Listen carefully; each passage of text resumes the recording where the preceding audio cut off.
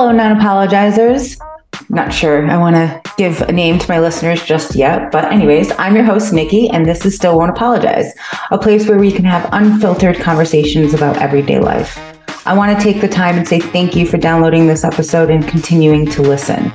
Join me every other week as I sit down with guests or myself, discuss different paths that life has taken, maybe share some expertise information, or maybe just have conversations about random stuff. Who really knows?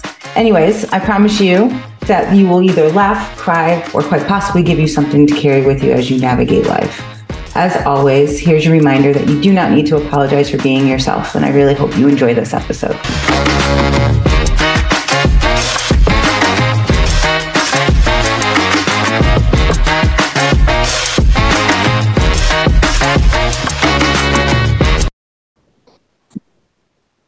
Hey everyone, it's Nikki and welcome to Still Won't Apologize. Today I am sitting with Alexis Opal, who is a blogger amongst a few other things that I think that you should introduce yourself with. Hello. And thank you, Nicole, for having me. I'm super excited to share my little story of the internet. Like Nicole said, I'm Alexis Opal. I'm a blogger for Beauty Within the Hills and a retired social media manager, and I used to be a full-time travel trailer liver, and we've kind of transitioned more to the rental side of travel trailing. So here I am. Oh, fun. So I know the last time we spoke, we spoke a few times through Instagram and whatnot. You were living full-time in your travel trailer. Let's start there. How long were you guys doing that for, and what brought you to that decision? Yes. So we started full-time travel trailing in 2019. We came to that decision based on, at the time, my husband was in the military, and we just weren't sure what our next season was going to bring. And so we were like, let's do the trailer. It can go with us if we get new orders or whatever we decide to do in our next season. So we lived in it for about a total of 4 years. We lived in 6 different campgrounds across states between Virginia and Texas and kind of all in between. That's fun. So that's kind of what we're in now. We're full-time RVing right now in a motorhome, and we are on our way traveling into the Keys. So right now we're currently in Florida, and our decision was very much, we didn't want to be stationary anymore, right? We wanted to see all these things, do all these things, but we have our jobs and responsibilities with our house. So we kind of decided that we didn't want those responsibilities anymore. Kept our jobs, but roaming around the country a little bit more flexible rather than just going away for a 4-day weekend to check out a city. Now we can spend some more time in it. So yeah, well, I think that's great. I'm happy to hear somebody who's done it for so many years and now you're on the other side of it. So that's kind of cool. I like how you use the term seasons. Let's dive into that, because I hear a lot of people using that word to explain different chapters of their lives or whatever, but season seems to be a little bit, at least to me, it kind of resonates a little bit more. So I know that you've gone through all of these seasons. You talk about it on your blog. You've talked about it on Instagram. Let's start with your first season. What was that kind of like where you were in school? Did you go to school? I remember talking, and then you're like, I'm moving on. So let's kind of dive into that. No, you're good. So yes, last time we talked, I had talked about how my first big season that I walked through was in college. I went through a really dark season when I was a sophomore, junior year, and I just I hit rock bottom. I really didn't have friends. I didn't feel very supported by my family, and it was just kind of one of those really dark seasons where I feel some people get into and they're like, what the heck is going on? Where do I go? Where do I turn? I don't think I'm ever going to get out of this. And so that's why I started Beauty Within the Hills, because I eventually found a little staircase on that first big mountain out of that season. And I just started climbing, and I was like, I don't care where it takes me as long as I'm going up and out of here.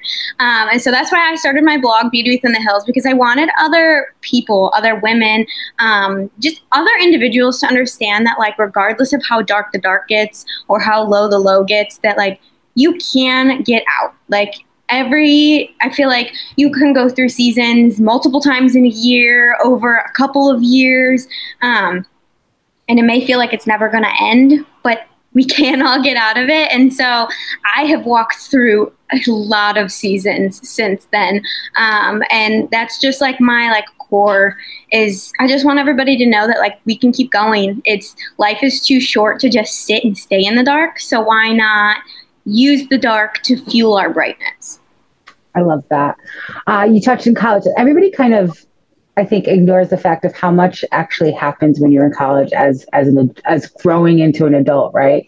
You go from a place where you've had this home where you stayed, every day, every night, and then now you're thrown into this whole new scenario where you're surrounded by people you may have never met, and you have all these different classes, different schedule, right? Because K through 9 or K through high school, you're kind of in a routine of how your classes work, right? You're go, go, go. Now you're responsible for your own schedule. Like there's a lot of pressures that come into it. And if you don't have that like support system, I can honestly see, obviously, oh my God, I could talk today, obviously see where some of those things can kind of be a detriment because you do kind of feel alone in that situation. So let's touch on that a little bit with your college experience and how, what brought you to start everything, as you mentioned. Absolutely. So I went in to college having absolutely no expectations, no ideas. I was a first generation college student for my family, both sides. So it was like a new world for not just me to navigate, but my entire family to navigate. And I feel like going away to school kind of like, obviously it cuts that tie from your family, but it cuts ties that you don't really see or know that are going to be cut.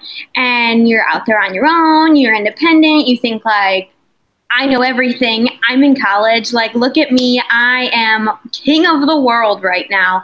And I feel like that's when we fall the hardest is because you are still such a baby in college. Like you literally just came from having somebody tell you when to go to class and when to go to the bathroom. And now you are fully responsible for yourself on eating, waking up, going to school. And not just that, it's being responsible if you're partying, being responsible with making sure your classes are taken care of.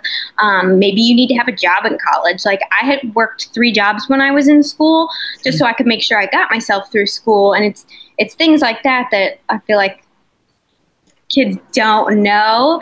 And I had absolutely no idea. I walked into college and I fell flat on my face.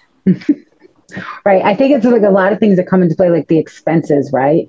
Like the school supplies, the books. Like I remember the first time, like again, walking into college, I'm an adult now. I get to do this. This is what I've worked for. I was also first generation going to college on both sides of my family as well. So the support in that sense wasn't necessarily there. And then I went to go buy books and it was like $2,500 for like 5 books. And I was like, wait a minute, we just paid for tuition. I also have to pay like for my books. Like nobody explains those things to you. Yep.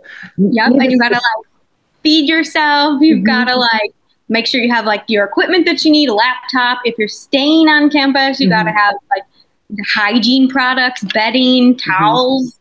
It's not having to share a shower like with a bunch of people for the first time is not, it's not fun. No.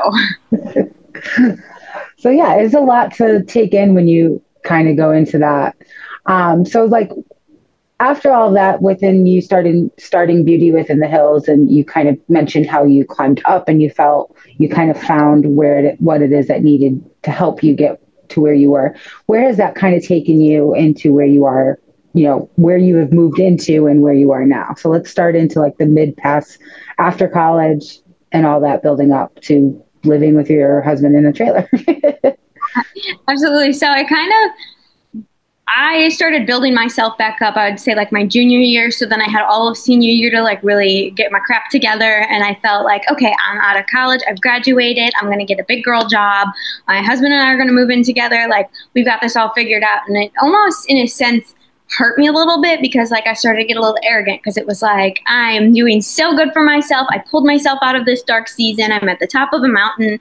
And then like, it just comes in waves. Like not long after my husband and I moved into our trailer, COVID hit. So that was like very shell shocking because now I went from a lifestyle of going to work 8 to 5 Monday through Friday. Now I'm having to like discipline myself in being at my job on my computer where they're not like micromanaging me and just navigating. I feel like COVID in general, those early days were like wild because we were in Virginia Beach at the time and the beaches were closed, parks were closed, like you couldn't do anything.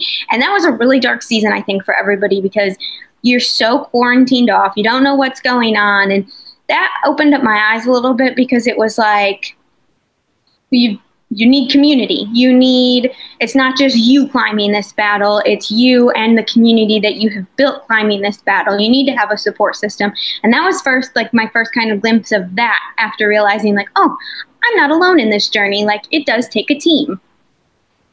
Right.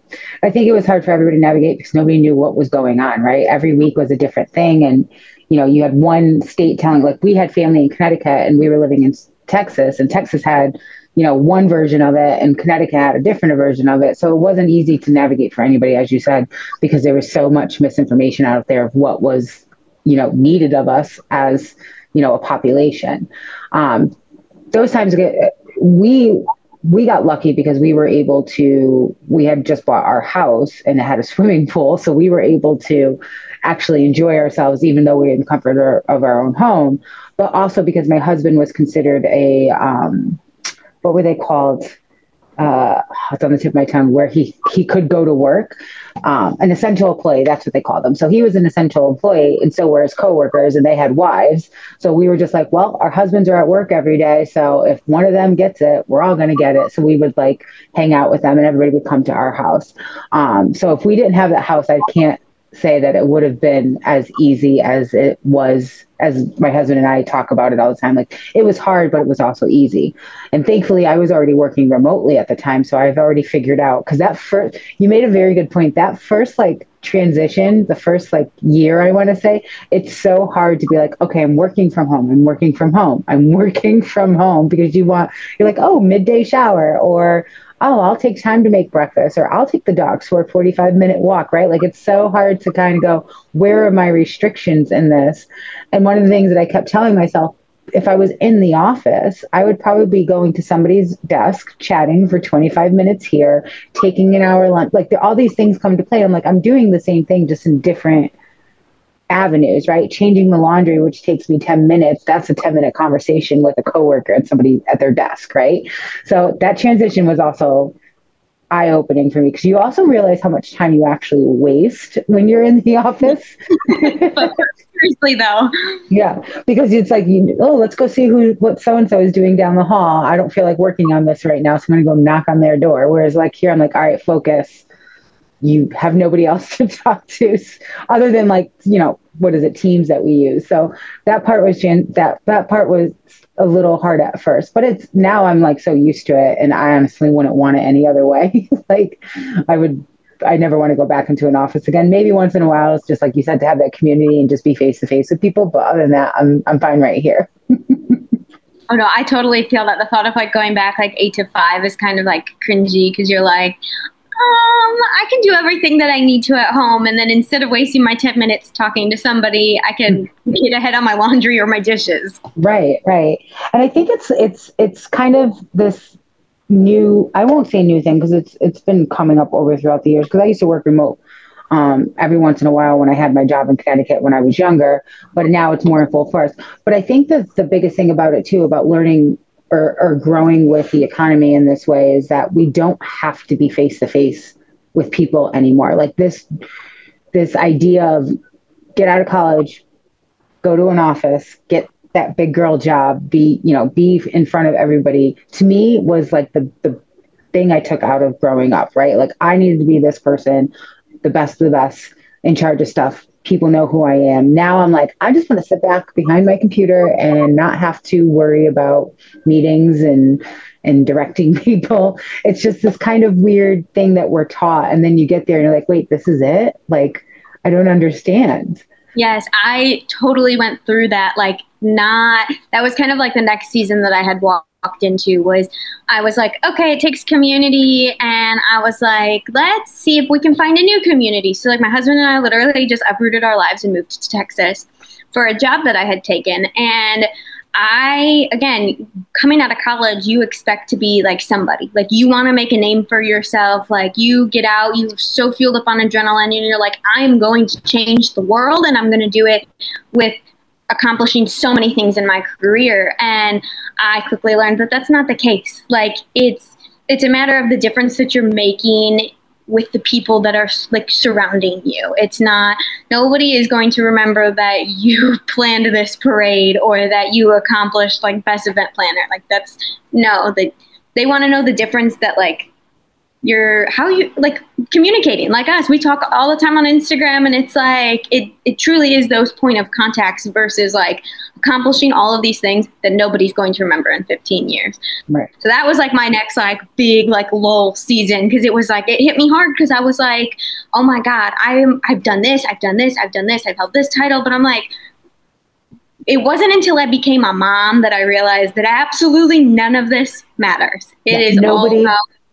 Nobody cares. It doesn't matter. It's not all rainbows and butterflies. And it's like, I think the biggest, I won't say letdown, because I am very proud of everything that I've accomplished in my career, because I wouldn't have the career that I do now. But it's almost like this like letdown that I worked so hard, and I reached, at least for me, because I'm a little older than you, I reached a peak that I thought I always wanted. And I got there and I was like, I don't know if I want this anymore. This is not as fun as I thought it would be, right? Because then you're working so like, what was that? Sorry. It's almost like a revelation in your life where you're like, maybe this isn't what I want. Maybe this is like, let's knock on the next door. Right. It's almost like you've been told a lie all your life, like go to school, get good grades, go to college, get the badass job. And it's like, wait a minute, this is not what I wanted. You guys did this. I don't want to do this as well. Like I watched, my parents work their asses off and be miserable. Like who wants that? Like what part of that is appealing? And right. And that's all we're kind of ingrained to do. Like you're told from such a young age that that's what you have to do. Yes, we're like trained to kind of live in this set of structures. And I think that's one thing that I really loved out of COVID was like a lot of people were coming to realization that like I can do whatever the heck I want. And that's where like I really saw like an uptick in people living in their trailers, traveling like around the country, because they're like, well, I'm working remote, might as well take like advantage of it and see family, go and like visit like parks, get out and see the world instead of living in this corporate bubble. Right. That corporate bubble that I feel like is so soul sucking. I have a lot of friends that work different types of jobs in different types of fields who all had to go remote during COVID. And, last year they're trying to get people back in the office. And it's like, but we've been working remote for 3 years. There's been no change in my work. If anything, I'm more productive and getting more done. Why do I need to come into the office? And at the same time, I like with that argument, I'm like, why do these corporations want to pay for the offices, the rent and all that's coming into play here if their workers are just being as productive, if not more, at home? I don't get it. I like think about it all the time. Like I've got family where they're like, we're required to go in 1 day a week. And it's like, that's like just a massive waste of time for everybody, to be completely honest. Like it'd be different if you were doing like 3 days a week, maybe even 2 days a week. But like being in the office 1 day a week for you guys to like kind of half-ass work because you're going to be going to somebody's cubicle because you haven't seen them, or lingering in the bathroom because you don't want to work on a project, or taking your time walking back from lunch. It is a more productive world in a sense. It is. And I think the idea too, I think about this too, when people have to go into the office, that time, most places have traffic, right? That time is wasted of somebody sitting in traffic, could have been somebody working on work. Like, why are you forcing your employees to go through that? And I think another thing that plays a role, like I know when COVID first hit, like there was a huge battle with mental health. But like I feel like once people kind of started adapting to it and living lives a little more on their schedule, that it almost in a sense helps people's mental health, because they're a little bit more structured. They're not overwhelmed like when they come home from sitting in a 30-minute commute that you're cussing and screaming about, and then getting home and having a sink full of dishes, the laundry to do, dinner to cook, like your life's a little bit more relaxed working from home. And it really does help kind of that mental aspect, instead of just living in the office for 40 hours a week and spending like 10 hours in the car. Right. And my husband and I, our commute was an hour and a half almost each way for when we lived in Connecticut, because we would travel. And some days we would travel together just because his office was near mine, and it just made, the most sense. But we would get home. We would leave in the morning. I think we would leave at like 6:30 in the morning. We'd get to work or we leave at 6. We'd get to work by like 7:30, leave around 3:30, get home at 5. Now we're taking the dogs to the dog park. Then we're cooking dinner. Next thing you know, it's 7:30, 8 o'clock at night. And we're like, where did the night go? Because you have this 4-hour window in which you have to do all these things to like live, like actually live, right? Like I remember I hired a cleaner because I'm like, I can't come home and clean and, be present in my marriage with my husband, and take care of the dogs and cook dinner. And granted, I'm very lucky. My husband cooks dinner. He takes care of the dogs. It's been like that. We're very much partnership, but still we both felt the same way. Like we didn't want to have to worry about having to do these chores and, taking care of the dogs or making sure somebody's cooking dinner. So like I hired somebody to come twice a month to clean our house for us, because when Saturday came, I didn't want to spend it cleaning up after the stuff that I couldn't do during the week because I had 2 hours to ourselves every night. Yes, and it really it almost like drives forces between like you and like your husband, you and like other family members, because you just like don't have time. And it's like one of the most important things I have learned in all of these highs and lows is the community that you surround yourself with. And if you're getting home at like 7 o'clock at night, how are you going to like do anything in a community? You don't even want to like talk to your husband because you're like, I'm burnt out. I don't want to do anything. Like, let me take my bubble bath and go to bed kind of thing. And now it's like, you can spend your lunch like chatting on the phone with your girlfriend, or spending time like actually intimately eating dinner with your husband and your family, and actually building those bonds that are needed to kind of help keep us out of those dark seasons. It's really funny that you kind of mentioned like intimate dinner. There's one thing my husband and I were just every once in a while we like recap on all the things that like we've been through or what we've grown through, or moved through, all those terms. And one of the things that I always bring up is I love when we moved to Austin, because we made a rule that nobody could have a job that was going to be more than 30 minutes away. And when I was working at my firm, I was the closest to home, whereas he had kind of like a 20-minute drive, but with traffic, sometimes it'd be more. And then when I got this job working remote, we moved closer to his drive. He had 7 minutes to get to work. So like that's in his whole career, he has never been less than 20 minutes going to work.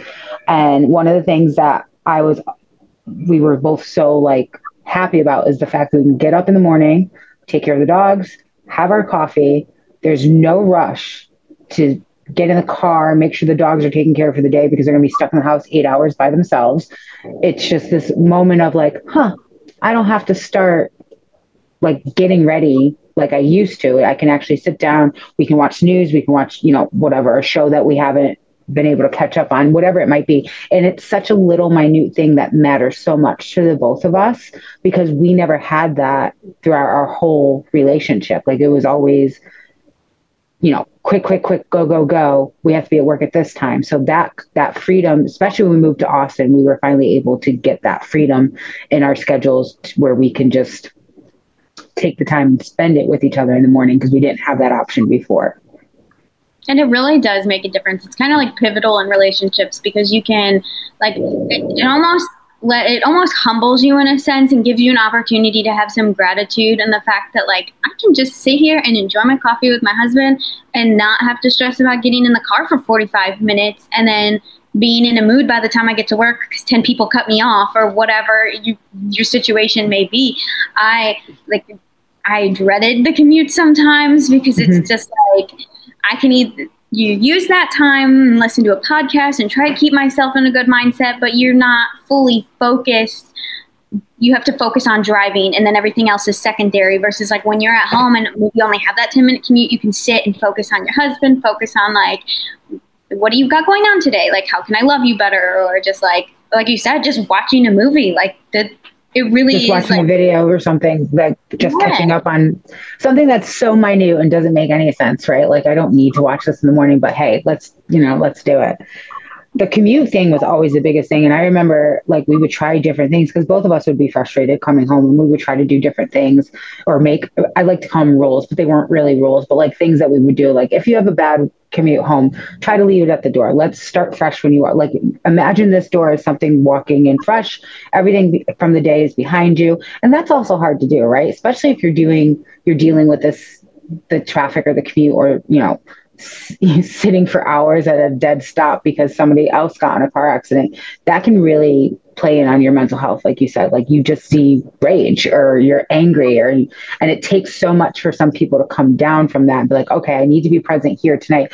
God forbid, like I can't imagine if we had kids when we had to do that commute. I don't know if we would have been like good parents, right? Because we would have been so frustrated with the time that we would spend with that, have to spend with them, and the moods that we would be in on our way, on our way home. Yes, I agree completely, because it's just like you said, coming down off that rage like takes a second. Even if you try to leave it at the door, like you've left your rage at the door, but then you walk in and like the house is a disaster, or maybe dinner's not done like you were expecting, and it's just like it like reignites that flame. Mm-hmm. One thing that I really tried doing when I would, because my husband was also an essential worker, so when he was coming home from work, I would try and greet him at the door just to kind of like, let's start the rest of our day like in a good mindset, like together. Like you can't be in a bad mood when you're hugging. Like it kind of, what is it? Serotonin that like increases when you have like the love affection. So it changes that mindset. But again, having that option to just be in those moments is huge. Yeah. And I think that's the biggest thing that him and I have both learned, especially, I mean, it's only been, 6 months living with how we've been living, but those moments now are more meaningful because there were times, as I mentioned earlier, where we talked about being able to do certain things, and now we actually have the time to do it. So I definitely don't take them for granted at all. So that was a nice little sideways chat there. Let's move into, I'm going to keep calling them seasons because that's what you called them. So let's move into, you got married. I saw your beautiful pictures. Yes. And then you guys decided to move out of the trailer. You also, I kind of want to touch on it. You also had talked about you guys trying to have another baby. So if you don't mind, you want to hop into that season right now? Yeah, let's just jump right in. I'm going to like rewind just like a squeak, because I feel like this is a really important note for like, especially young women to like understand. So like our relationship was not like the typical, you get married, you have babies, you get a home kind of thing. Like ours was like totally backwards. Like we had been living together for 3 years. We then had our son, and then we got married. And I really kind of struggled with that for a sense, because like I grew up very, very like religious, and I have like since kind of like detached myself from religion and focused more on faith. And I've learned that like it doesn't matter what order you do these things in. Like it's a matter of like the love and unit behind them.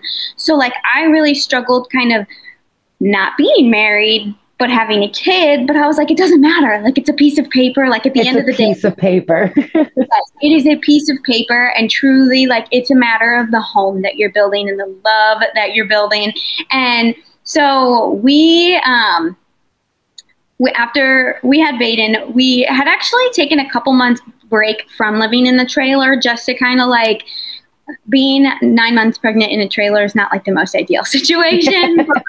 Our family was gracious enough to let us live with them for a couple of months while we kind of got our bearings on what we wanted to do. And then we moved back into the trailer after having Baden. And since then, we have now left because we quickly outgrew our tiny little trailer. It was the three of us plus our 3 cats and our dog.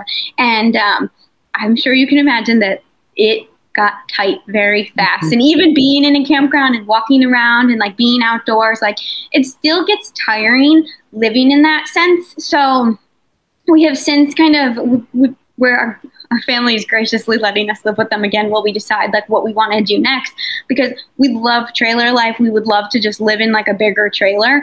But who knows what kind of season we're going to walk into next. So in the meantime, we've been renting out our trailer, which has been like a cool journey because it is our home. I mean, that's the only thing we've ever known our trailer as, is home. So like we get to share it with people all the time, and it is literally the coolest thing ever. I feel like I learned so much more from our renters, and just talking with these individuals on how to just kind of like go with the flow, go with the waves, just let life come in, let life go out. I was actually just talking to a renter a couple weeks ago because I was telling her, I was like, we don't really know what we want to do. We want to be like rooted, but like we also love this lifestyle. And she was like, if I've learned anything in my life, it is that it's not a matter of where your house is. It's a matter of who you're with. And that like really stuck with me, because it is like, it's our family. Like we're still a family unit living in our tiny little bedroom, or a family unit living in our trailer. that kind of thing. And it is like a matter of family.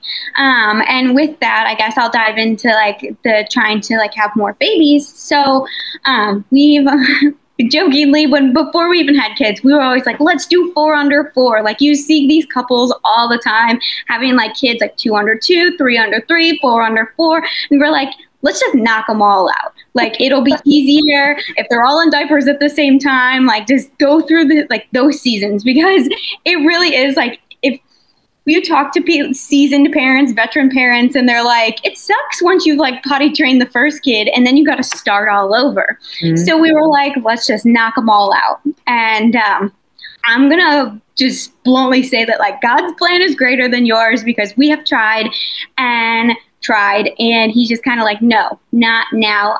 Fortunately, my husband and I have gone through 2 back-to-back miscarriages, and I feel like it's so common. They say 1 in 4 women experience it. So it's like, if you think about like your friend group just having over for like happy hour or something, and there's 4 women there, one of you is like bound to kind of walk through that. And I feel so bad. Women struggle with fertility all the time. And like, I'm so grateful that I was able to walk the motherhood journey already, but it doesn't take away from the fact that like, it's hard, like getting so excited. It's like an adrenaline rush when you find out that you're pregnant. You're like, oh my gosh, like due date's here. How are we going to tell our family? We can't wait for the first ultrasound. And then it's kind of like getting a rug ripped out from under you, like aggressively ripped out from under you.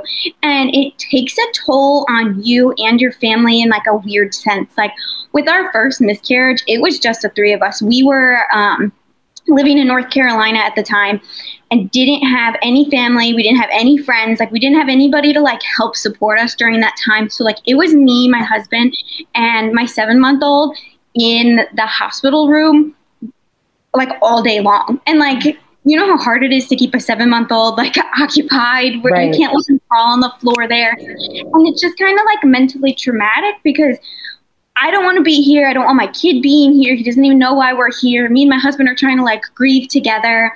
And it gets to be such a dark season. But then like all of a sudden you just like see this light, and it takes women all, like, I am not like discrediting like the length that it takes to grieve, because I like thought I grieved it. And then 4 months later, we went through our second miscarriage, and it was just like, it brings up things that you didn't even know that you didn't grieve the last time, because you just kept moving. Like we didn't have anybody to help us with dinner, or even somebody to just watch our kid. Like it was the 3 of us just trying to navigate the situation. Mm-hmm. And so going into this second miscarriage, it was just kind of like, you're kind of hesitant, you're kind of scared.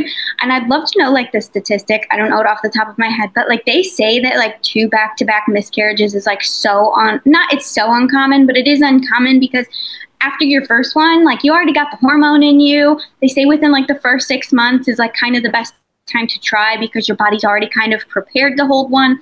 So like I went in kind of with like some ignorance to this second like miscarriage, because I was like, we're good, we're fine, everything's great. Like it's a little bit of scary. We went in for our first ultrasound and we saw the pregnancy in there. We were like, oh, God's great. Like, let's just keep going. And then the rug gets ripped out from under you again. And you're like, how am I going to get out of this dark season again? Like twice in a row. Why me? Why does this keep happening to me? But it's like, you have to grow through what you go through. And unfortunately, like, some people just walk darker valleys than others. And I don't know why God's walked us through this really dark season, but I just want to be a light and share for like other women walking through it that there is light. Like after my first miscarriage, I was like very vocal about it on social media. And I had so many women reach out that they were like, I've also gone through this, and like it gives me so much hope that you're so positive. Or like, I had people that like I've been friends with for years come up to me and they're like, I've had like 2-3 miscarriages. And I'm like, and you poor thing have been suffering in silence. Like, I didn't even know that. So it's just like, again, walking through this season, you never know what kind of season you're going to walk through. And you never know how you're going to get out of a season.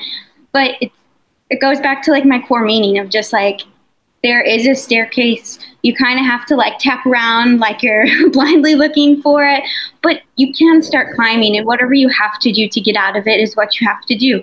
Maybe you start running, maybe you start working out, maybe you start journaling, maybe you start reading. I hated reading. I was like, the only time you will catch me reading a book is if it is an educational book.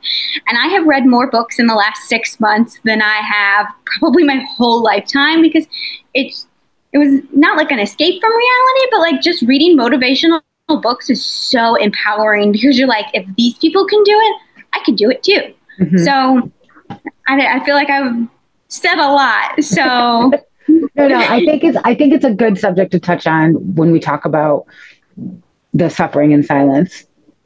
One of these reasons, and I don't know if you know too much of the history of the podcast, but the reason we started the podcast with my ex-partner was her infertility issues and me suffering from endometriosis. And I remember when we decided that we were going to have kids, and I got pregnant, I had an ectopic pregnancy. Never heard of such a thing. And I was never taught it in school, right? Like, it was completely, a surprise. Like, I had to Google it because I didn't understand like what it was. And I was silent. I didn't tell. I had family, I had support, but I didn't tell anybody because I didn't want them to know that this happened. That's like my personality. Like, nobody needs to know. Like, we're just going to act like it never happened. And then when you talk about the grieving part of it, I didn't realize that I was grieving when I was actually grieving. I just played it off as it was something else. And then throughout the journey of my endometriosis and what I've gone through, I eventually had a hysterectomy almost 2 years ago. I'm no longer in pain because of it. But even that part, like, I had my doctor diagnosed me with grief. What did she call it? Grief something. I can't even remember what it is. I've talked about it. Grief reaction. That's what it was, because I wasn't grieving mentally and my body was grieving for me. Like, it was putting me in different medical situations where it was forcing me in bad moods or making me depressed or making me upset, but I would never find a reason as to why. Like, I would have days where I'm like, I don't know why I feel like this. And that's what she called it. She called it grief reaction. So my body was forcing me to kind of go through, like, to feel the emotions. If I didn't want to feel it, we're going to make you feel it a different way. Like, my body was telling me, you need to deal with this. And one of the things that I always take back in that situation, whereas with Heather, my ex-partner, our ex-co-host here, she was vocal about it all the time. She found an outlet. She would talk about it. She posted pictures. She always brought awareness to it. Whereas I was like, I don't want to say anything. And after so many different variations of stories, reels, TikToks, where women were sharing their stories, finally I was like, all right, you know what? I'm going to talk about it because nobody told me about it. Like, all these things that could possibly happen to your body as an adult, as a woman trying to have a baby, the things that you have to go through or you might go through with it. So that's when Heather made me very comfortable in being able to express more freely what I've gone through. But I was very much like, I don't want anybody to know, like, because we were also taught by I want to say our parents, right? Or our mothers, like, don't announce that you're pregnant before 3 months because of the chance of the miscarriage, because we don't want anybody to know that you have a miscarriage. But in reality, everybody goes through this. Like, it's not because you're not barren. It's not because you're barren or you can't have kids or whatever it is. This is a natural part of life and a natural part of baby making, right? Creating life. There is a reason these things happen. And if we don't bring awareness to it, women are never going to know that it's normal. Yes. So my grandmother had 7 children, and I think about, like, how many miscarriages did you have in between there? Like, what did you suffer through silently that you never expressed to your children or your grandchildren? Because like you said, we were kind of like taught in a way to, like, not suffer in silence, because I don't think that was like the intention, but like, don't let other people know you're going through this. Like, we can all figure it out on our own kind of thing. Whereas it takes that community to walk through these seasons of life, because like I said before, when 4 women have a miscarriage, I am sure the statistic for endometriosis, infertility, women going through IVF, like, I truly can't imagine like the statistics of realization of like how many women are walking through that, because it's crazy. It's a statistic that you don't ever think that you're going to fall into until you do. And then you're like, wait a second, why did I never hear about this? Why was this never talked about? And you're kind of like, how do I grieve? How do I talk? Like, what do I do? Which way do I turn? And then you wind up suffering in silence. Mm-hmm. So it's like, it's so cool to see this huge shift in social media where like women are like, let's band together. Like, we are all in this, regardless of like what category you fall in. Like, it's not normal, but let's normalize the conversation of it, because we need each other to like lift each other up, move each other through this season.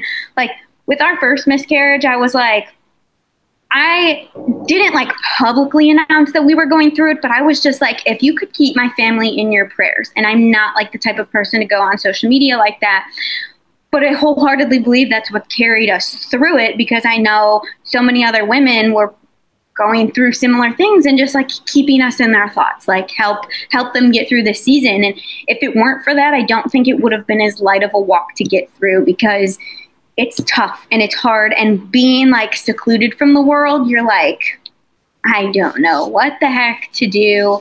And I just love that like women are getting so vocal about it, because I have found some peace in just hearing other women's stories or talking to other women, or just like like in our conversation right now. Like, I think it's amazing what you've walked through. Like, it's not an easy journey, but it's amazing that you've come to a point where you can share about it and help another woman who's also walking through it, because it is tough. And like the silent grieving thing, like I was just talking to my mom about this. I was like, I don't understand like why. And she was like, remember how I told you maybe like you're not resting without resting? Like your body like does these things where it's like, Alexis, slow down. Let's take a minute. How about we like figure out how to cope? Like, right. How about we give ourselves a hug? Right. Coping mechanisms, I think, is a huge part of that, too. And you just said something that I always joke about, like whenever I get sick or something hurts or whatever it is, I'm like, the universe is putting me to bed. It is like, you are doing too much and you need to relax, because, like you said, resting without resting, because I can lay in bed, but am I actually like closing my eyes, turning my brain off, or am I taking care of my body the way that it needs? Like my body's been telling me for weeks that, you know, you need water, for example, you need water, you need water, you need water. But yeah, I'm only drinking a cup a day. Like, no. And then next thing you know, like I don't feel well, or someone's like, oh, you know, because I didn't water myself, right? Like it's this ongoing thing. Your body tells you in very different ways when you do need to relax. But I always do whenever I get sick. I'm like, this is the universe putting me to bed, because I won't put myself to bed, right? It's like a forced way to get rest. And I think another thing too, with the silent suffering or the grieving and the coping and all that, is that's another aspect of all this, right? Yes, there's grief in everything, in every type of change or every type of mishap that we come across, but we're also not given, I won't say we weren't. Some people are, but based on generational roles that we've gone through, there are different ways of grieving. My family, especially my dad, and, you know, I was a daddy's girl growing up, but I was also treated very much like a tomboy. And it was very much like, don't cry, I'll give you something to cry about. So like now when I cry, if I get into a moment of cry, instead of feeling upset, I immediately get angry, because my brain is like, you're not supposed to be crying right now. Like you need to deal with this like an adult, right? But meanwhile, it's like, it's okay to shed a tear. It's okay to be upset. And throughout, first of all, thank you for acknowledging everything that I went through. And in that moment, there was a moment when I made the decision to have my hysterectomy that I finally cried. So I had dealt with all of this for however long. I think it was like, it's about 22 years. It started when I was around 12, 13 years old. But I knew early on when I got my diagnosis that we wouldn't be able to have kids. Like we would have to do infertility. And him and I had a conversation shortly after my diagnosis that we would never go down that route. It was not something we were very much, if it was meant to be, it was meant to be. We're not going to go down that route. But I never actually cried or showed emotion to it. I would just move on to the next thing, right? Or bury myself with work or whatever. And right when I made the decision of it, I'll never forget my husband to come home, and I had watched, I think I've mentioned this before on the podcast, I watched Firefly Lane, and I forget the character's name, but she plays the God, I can't remember her name, but she plays like the newscaster or whatever she is.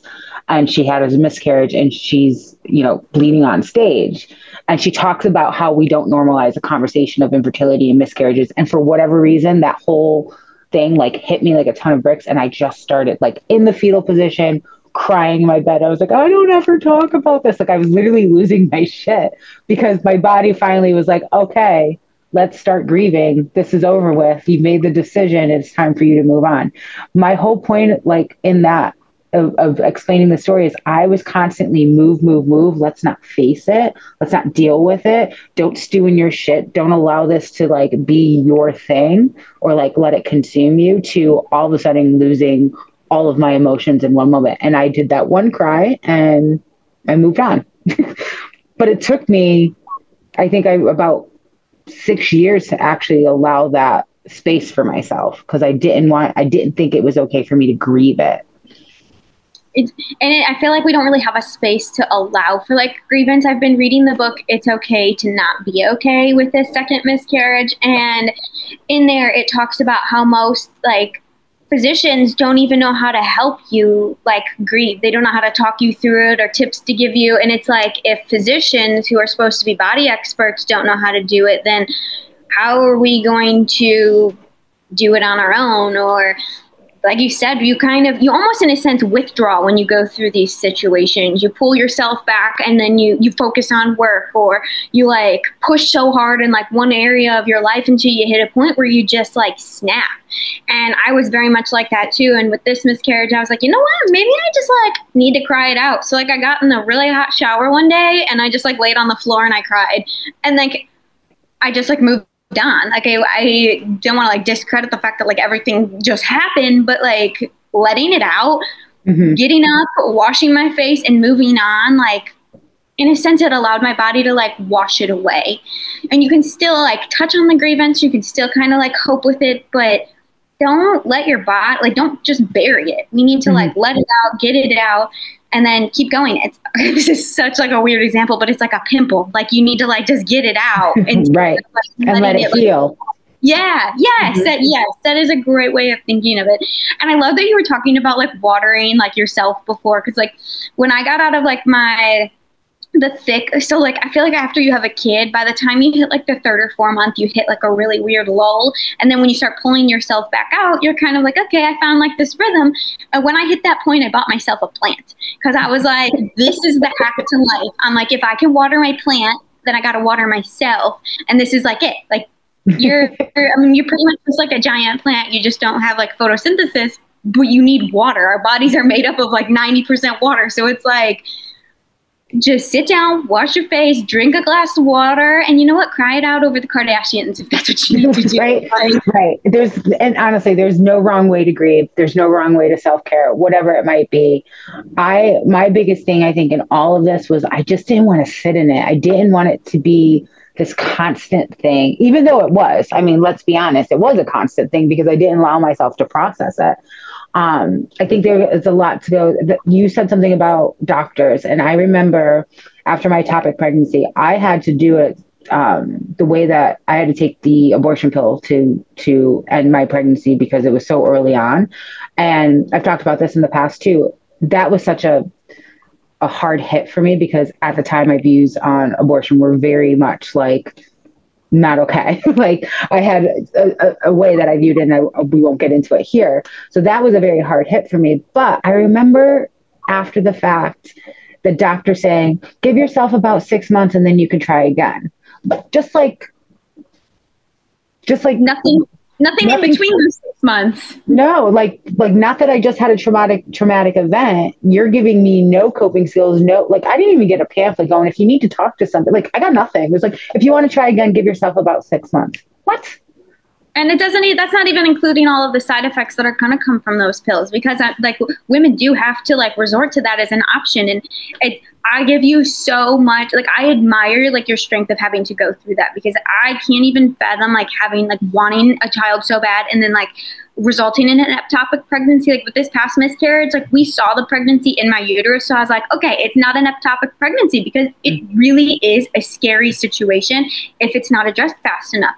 So it's like having to, first off, you're already feeling all of these emotions because you found out you were pregnant. That's an adrenaline rush. Now you're finding out that it's not even in the right spot. And now you have to like resort to like the worst like option to make sure that your health is okay. So, and then there's no, okay, what are the side effects of this pill? How am I going to feel? What am I going to go through? What are like, Oh, the what are you going to go through? I think it was a video. I think my doctor was like, I have a video that I have to have you watch.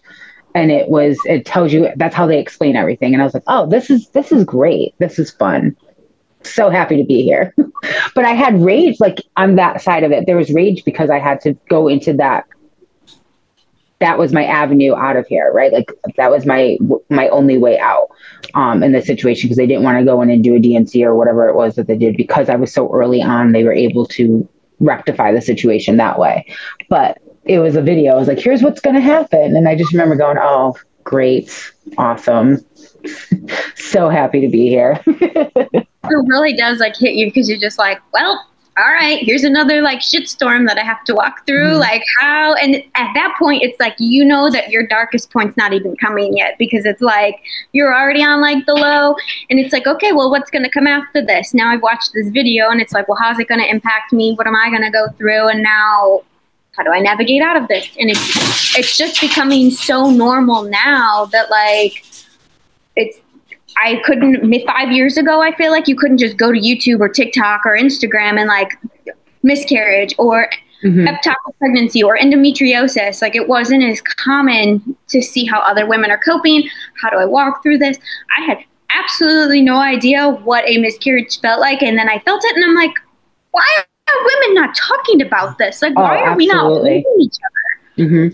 And that's what it was is I had to force a miscarriage. So I was basically like, oh, okay, this is the things that we don't talk about. Like I speaking of like social media, one of the things that I found very helpful, you mentioned 5 years ago, but one of the ways that I self-diagnosed myself with endometriosis was somebody from a blog.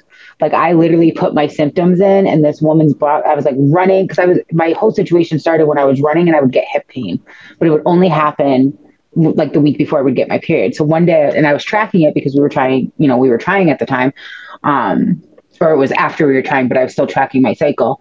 And I noticed that every week before I get my period, I would have hip pain. And at first I was like, oh, this is because, running and maybe I'm just pulling something. And then I just Googled, I was like hip pain, running, period. And like the first blog that popped up was a woman who literally had the same story that I did. She started with issues at like 12, 13. And I was like, I have this. And I made myself an appointment at a doctor's office and the rest is history. And I love that, like the internet, like I feel like when you go through things and not just like women reproductive issues, but also just like you have a cold or like I cut myself, like you instantly go to Google. But like I love this like influencer blogging world that we're entering into because everybody's sharing their stories and it's like you can learn more from somebody than you can from your doctor, as even though they may be the experts, like at the end of the day, like half the time a lot of those physicians are also Googling it just like you are. So it's like, all right, I've read about 100 blogs on this topic. I'm pretty sure that this is what I have, right. And I can go in and advocate for myself because so many people, like, you expect these people to be the expert, but like at the end of the day, you're the advocate for yourself, not them. And so going in knowing that like this is what I may possibly have, like I feel like in a sense that can kind of almost help with like the grievance because you're like, I'm not going to sit here and go through 100 different tests just for them to say I don't know what's wrong. Right. Like it right. alleviates all of the stress of having to go through those tests. And the biggest thing for me is I was already going through it for 10, 12 years at this point, and that's what I went through. All these different tests, doctors telling me it's not this, it's not that. And finally I had I'm like, this is it. This is like, I'm going to strong arm you into diagnosing me with this because this is what I have. I hate to be the bearer of bad news, but we're coming up on the hour and I have to be mindful of time, but this was a great conversation. I'm so happy to finally get down and sit with you and catch up on all the different things that's happened over the last bit of time. So before I hand this over to you for you to let people know where they can find you, I have one final question for you. What is the one thing you still won't apologize for? I will not apologizing for going against the American dream. Like I feel like we've really touched on it so much in this like whole podcast is just like, follow these steps, go to college, get the house, find the husband, have the family, like, don't talk about your miscarriage, don't talk about your endometriosis, like shush, shush, shush. And it's like, no, no, no, no, no, no. Let's stop living in this American dream that we have like fantasized, and let's start doing what we want to do. Like, you want to travel the world? Go travel the world. You want to live in your travel trailer with your family? Do it. Like, stop letting these little boxes that we keep falling into dictate your life. Just live the life that you want to live is what I will never stop apologizing for. I love that. And I think that's a great message because of all the things that we touched on, all these fantasy, I won't even call them fantasy, but the things that people expect us to do. And I think that kind of hits home. This was a great conversation about it. So before I let you go, where can people find you? Absolutely. And thank you again for having me on here. If y'all want to follow more along on my journey, you can find me on social media at Beauty Within the Hills, or you can find my website at www.beautywithinthehills.com.